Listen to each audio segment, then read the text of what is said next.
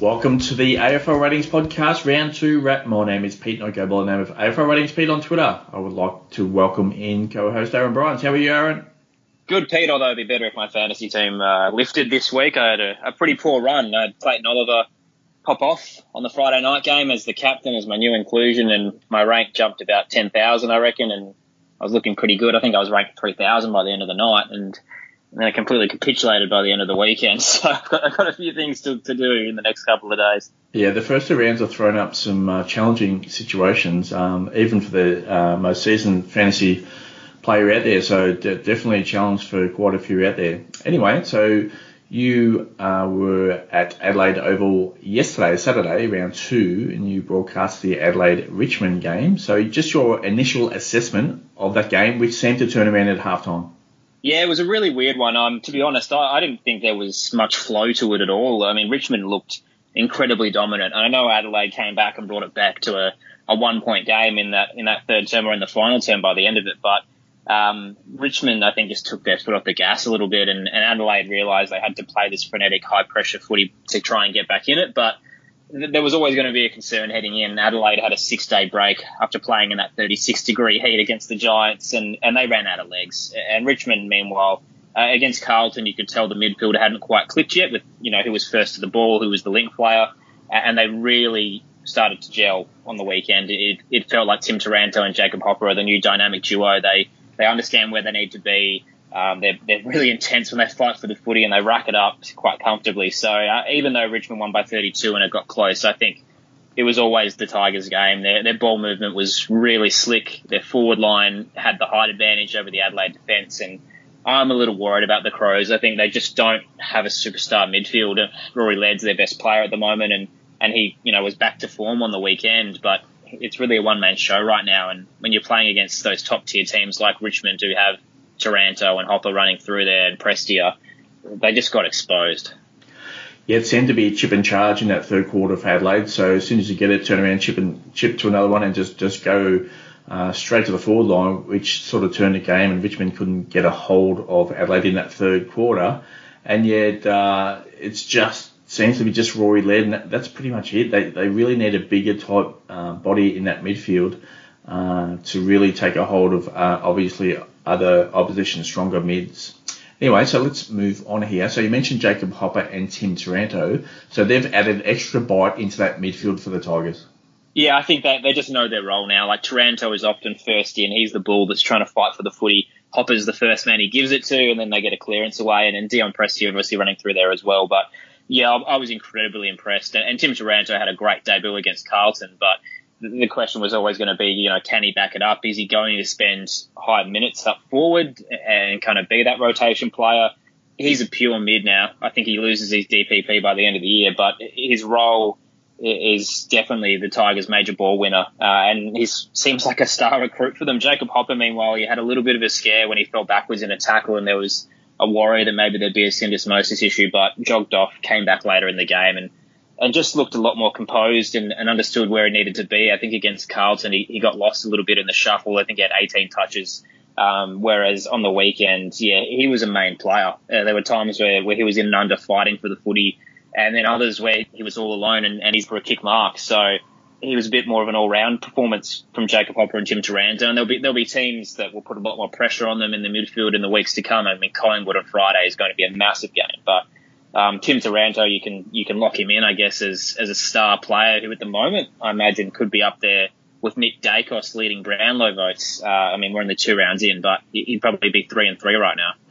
Yeah, well, interesting when Hopper went off with that injury concern is that Shai Bolton was the initial one in there for the Tigers, so just to add a different dynamic. But yeah, he was the first name called to replace Hopper in there. But yeah, Hopper returned to the game and obviously had to undergo a little bit of an assessment this week, so hopefully he's all good. So let's move on now. Samson Ryan gave the Tigers an extra target up forward, and obviously Boom won from outside of 50 there late. Yeah, I really liked him. I mean, from his debut a couple of years ago where he didn't have a touch, gave away a free and had one hit out, there were always concerns about the potential of what he could be. Was he just a tall bloke? And that was the only reason he was on the AFL list. But he's been grinding away. He kicked over 30 goals in the VFL last year and finally gets his opportunity again at the Adelaide Oval. And I thought his positioning was incredible. I mean, he didn't have a lot of the footy, only the 6 touches, but when he did get it inside the 50, 3 goals from that, largely because of where he was. He was smart in the way that he positioned himself in packs. He let out strong.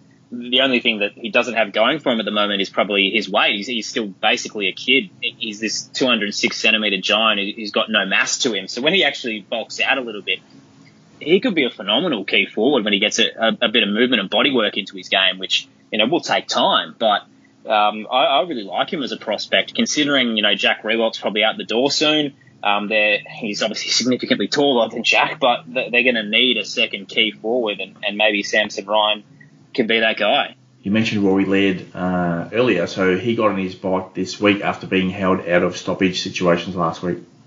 Yeah, I was really impressed. There were a couple of times where he turned it over unnecessarily, but he kept finding space. So he was in there in the middle, fighting for the footy as always, but there were a couple of times where he was open for the handball rather than the first person in. That pressure wasn't there that the Giants kind of put on last week, so there are going to be weeks where he gets more attention, and that's the only concerning part that I mentioned earlier is he's probably their only star player in the middle. Rochelle running in there is exciting, but he's not dominant yet. And Sam Berry has just disappeared this year. He was supposed to take that next step and just hasn't really done that. So there's going to be a couple of times where teams will realise if you shut down Laird, you probably win the midfield battle quite comfortable. So that's the only concern there, but he clearly hasn't lost a step, Rory Laird, and the conditions of last week in Sydney is obviously going to play a factor in why he only had 18 touches and why the Crows rolled over. But back at home, a showdown this weekend as well, I feel like he's back to his best. Yeah, we didn't have this one on the script, but I just want to mention Rory Sloane there. So a lot of outside work, obviously coming back from a major injury. So at some stage, he could add bite within that inside midfield type role. What are your thoughts there? Yeah, it's incredible how well he's come back. I honestly didn't expect it at his age and the length of injury. Often it does take players a bit of time to find their form again after a year off with a knee, but he looks great. And obviously, as you said, he's more of an outside player at the moment, but he's getting around the ground. He's finding space.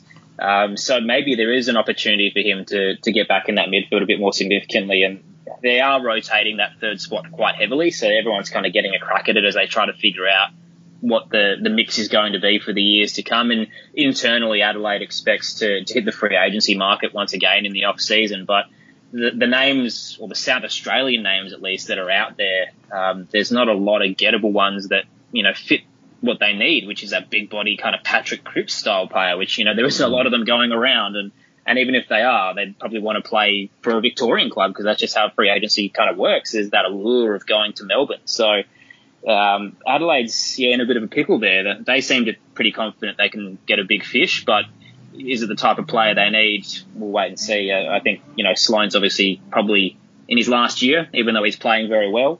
So hopefully, he could just keep up the good work in his last hurrah. Josh Rochelle and Isaac Rankin are showing signs of being game-changing type players.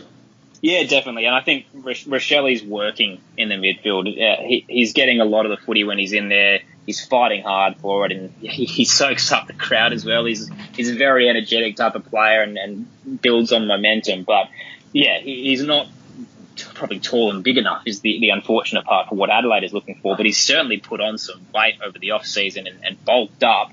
So he's definitely more imposing now that he's getting the centre bounces. He's a talented player, so he's definitely going to be something special, and he can rotate forward, as we've seen. Isaac Rankin as well, star recruit. I think he didn't probably have his most impactful game on the weekend purely because Adelaide didn't get a lot of the footy inside 50, but he's just special. I saw him warming up before the game, and he's doing these dribble kicks from tight angles outside the boundary line. He's got the talent and kind of that carefree fun factor where he knows he can have a crack from anywhere and really pull it off. So I think he wants more midfield time. That's kind of been the messaging since he arrived in Adelaide and why he came here, but I'm not really sure that's where he plays his best footy. I think he's as one of the main men up in attack.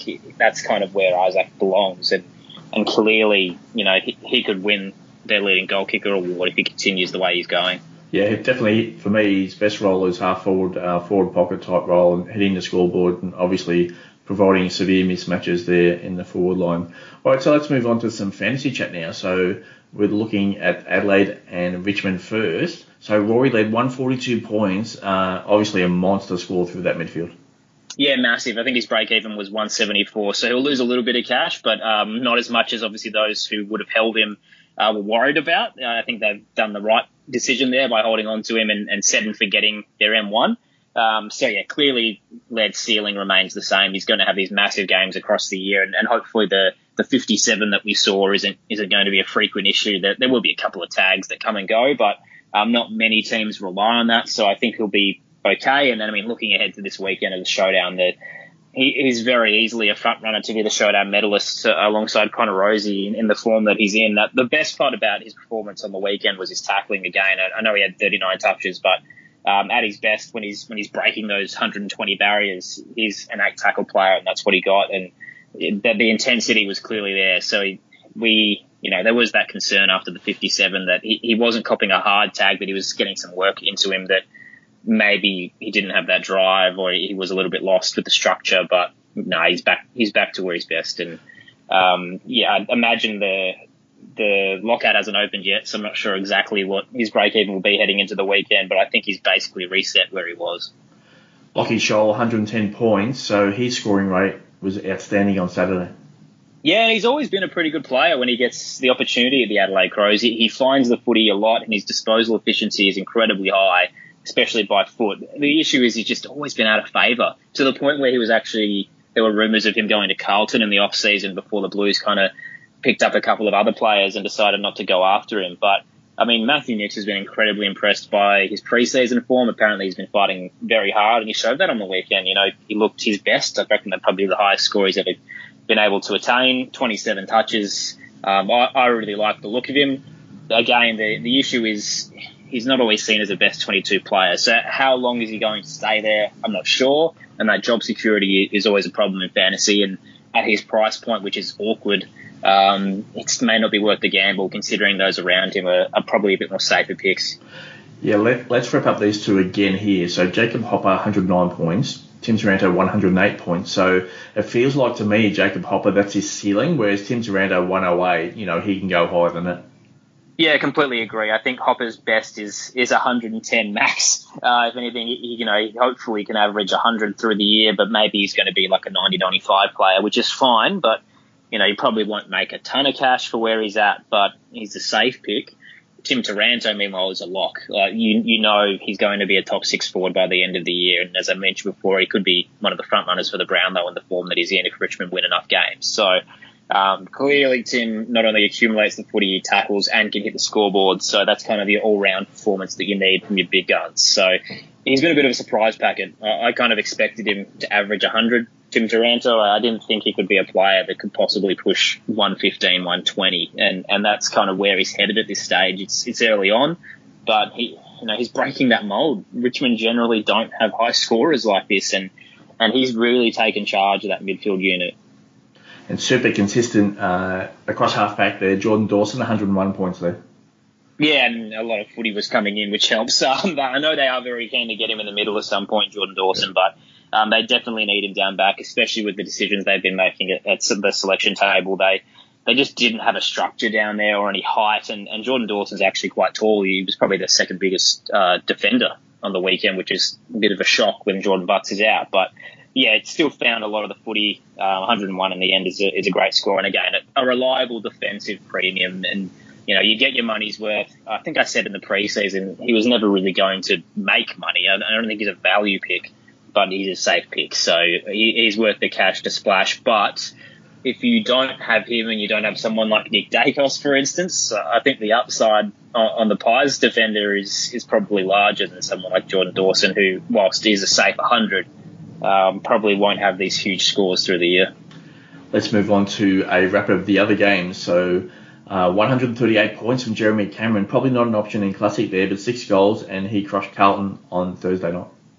Yeah, he put the Cats on his back a little bit and brought them back into the game, which is incredible. And then the best part about it, as you mentioned, is the disposals. The 6 goals is great from Jeremy, and there's going to be times where he does that with less touches. But yeah, he was all over the ground, and that's not sustainable for him.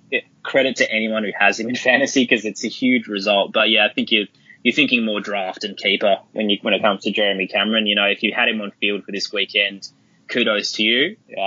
Is it going to continue? Probably not. There's going to be games where he pushes 70, 80, but he certainly has the capacity to take over, especially with Tom Hawkins still kind of managing a bit of a niggle. It doesn't seem to be his best, and Jezza, as a result, has certainly been the talisman for this footy club.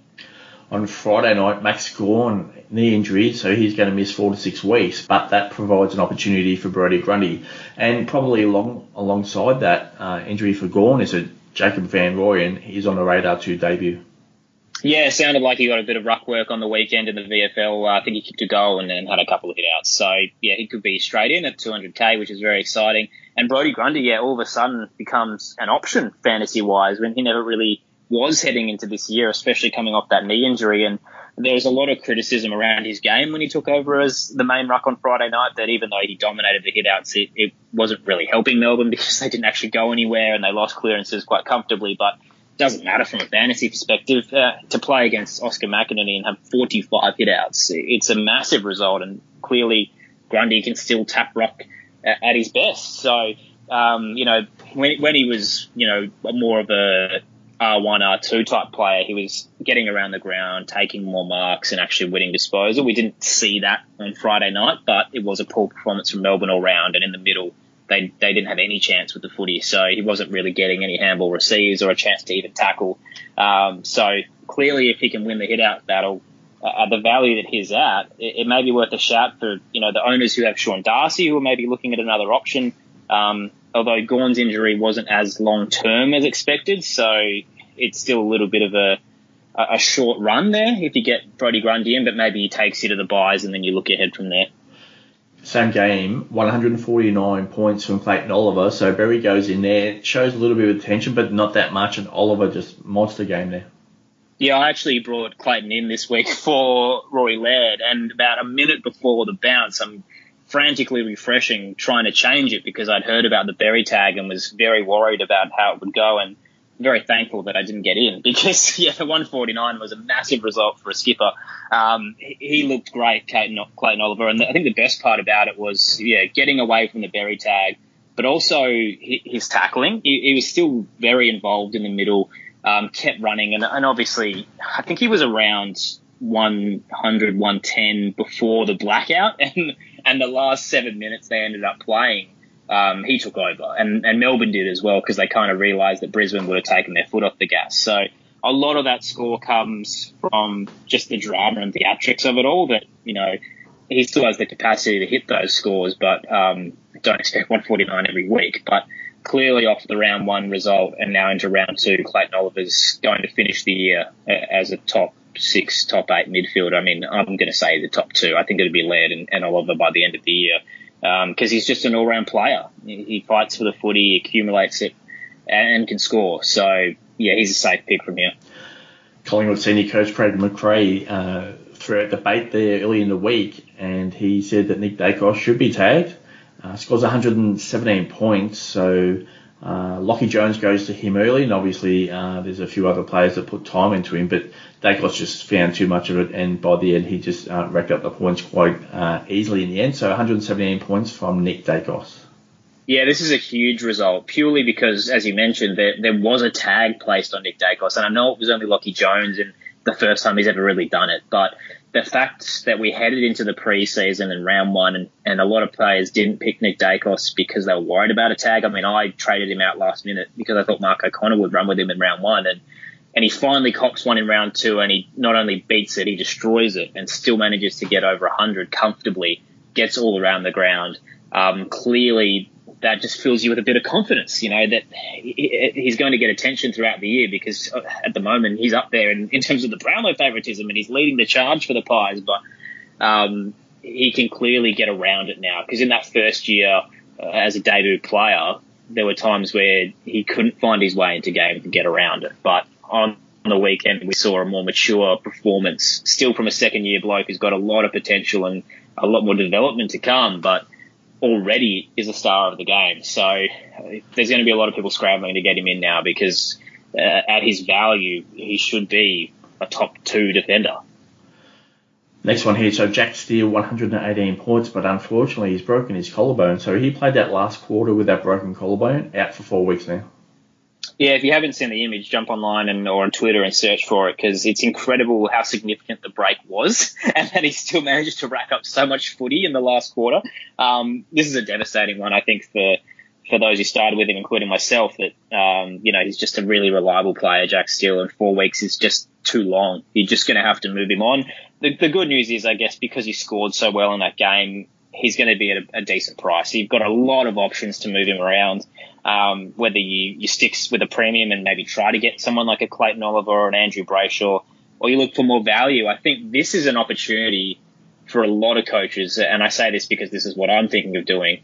This is an opportunity to completely restructure your lineup, and maybe there is a player down back or up forward.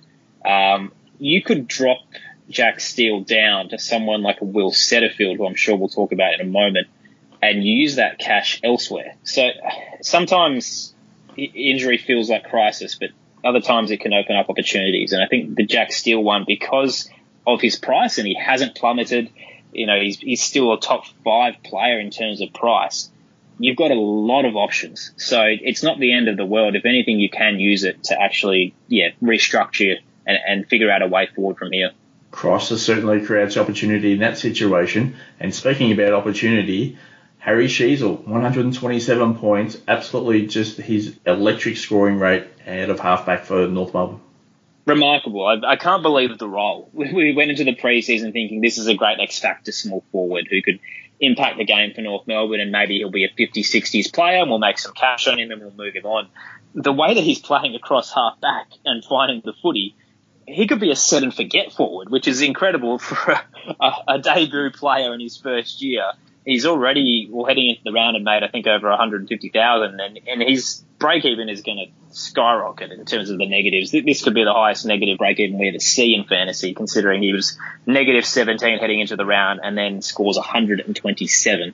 I wouldn't even consider moving him on until halfway through the year, because at some point he will hit a rookie wall, and North Melbourne will hit a wall as well, because, it's funny they've started the season so well, but at some point they're going to get a reality check handed to them. But he's a remarkable talent. This could be the best first-year player fantasy-wise that we've ever seen. So averaging 122 of 2 games, you'd be stoked if you got him in a keeper league. You'd be very happy if you got him late in the draft. And in Classic, just don't touch him. Leave him on the field, wait till the buys. So the Kangaroos play Hawthorn next week, which would be quite interesting. Maybe he can put up another decent score. And from the same game, the Kangaroos on the weekend, we're going to talk about Luke Davis-Uniacke. He scores 123 points.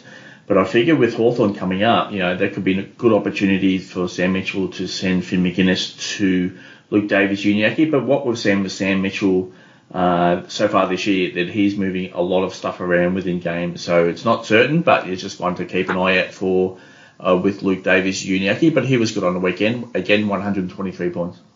Yeah, just has taken another step this year. He looks like a beast when he gets the footy and a couple of don't argues and busting his way through packs. But I completely agree. I think McGuinness didn't tag against Sydney on the weekend, but there is a real opportunity for Sam Mitchell here to shut down North Melbourne, because Jai Simpkin has been handed a 1-match ban for striking Caleb Serong. So already North lose one of their star midfielders. If you tag Luke Davis-Uniacke, all of a sudden they don't have a lot of options. So I would not be surprised if Sam Mitchell went that way, purely just to shut down, the impact that he can have, because he's winning clearances, he's getting on the scoreboard, he's setting up plays. So it's a danger one, but I wouldn't, panic trade him at all, because clearly he's going to have a great break even heading into the round, averaging 115. So you just hold firm. But I think if you're someone, for example, who has Jack Steele and you're looking for an alternative, this probably isn't the week to get on Luke Davis-Uniacke. So last one here. So Will Setterfield scores 130 points. So over pre-season, he'd settled into that sort of first rotation inside midfield role. I didn't think the scoring rate was going to be quite strong, but over the first 2 weeks, he's just gone nuts. It's the tackling as well. He's just getting right in amongst it, and there were a couple of times today where he disappeared for 5 or 10 minutes, and then he came right back with these huge scoring surges. So, I mean, at the end of the day, at his price, he's obviously going to jump as a result of the 126 that he's averaged, but he was 648 heading into the round, so you'd expect maybe he gets towards like a 670, 680. He's still in remarkable value, and even if from here on out he averages 70 or 80, he's still worth a hold for the next month at least. I think he's a priority target this week, and that's why I'm going Steele down to him, because it's a long season, and someone like Will, who is priced at where he's at, will eventually end up being an 800,000 player. He's just going to be an easy money generator. And if he, at worst, he's scoring 60s and 70s, and after 2 or 3 weeks, you've still made 100,000 and you move him on. At best, he continues at the current scoring rate he's at, and maybe he's a 100 player, and you've got yourself a premium midfielder at an incredibly low price. I think you have to get on. The CBAs are there. The role is right. This isn't a one-hit wonder. We've seen the same thing 2 weeks in a row, and it's resulted in 2 Essendon wins. Brad Scott's not going to change that.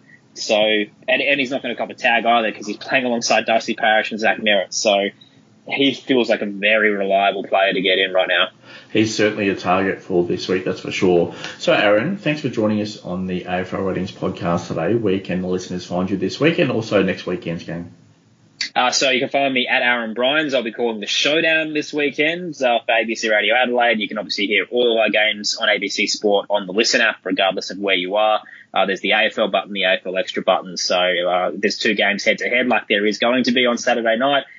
Both of those games will be available to you on the app. So really looking forward to the Showdown, to be honest. It's a funny old one, the fact that Port Adelaide and Adelaide have shown glimpses of a great team, and neither of them have really been able to capitalise on that. There's going to be some serious pressure on Ken Hinkley if Port lose this one. And Adelaide could be 0-3, which would be a devastating way to start the season for a team that, from all reports, is supposed to be exiting its rebuild. So, yeah, there's a lot on the line Saturday night. And, the last time I called a Showdown, it was Jordan Dawson kicking a goal after the siren. So who knows how it'll play out. Always compulsory listening, obviously viewing there as well. So just tune up your TV with the radio there. So I love watching the Showdowns, the intensity of the crowd. It's just certainly a highlight on the AFL season. So you can find me at AFL Ratings Pete on Twitter. Certainly a lot of Twitter accounts there with regards to AFL Ratings, and obviously aflratings.com.au for a significant amount of news, obviously, this season. Well, Aaron, thanks for joining us today. Have a great week, and we'll catch up with you at the end of round 3. Best of luck with your trades, Pete. Yes, you too.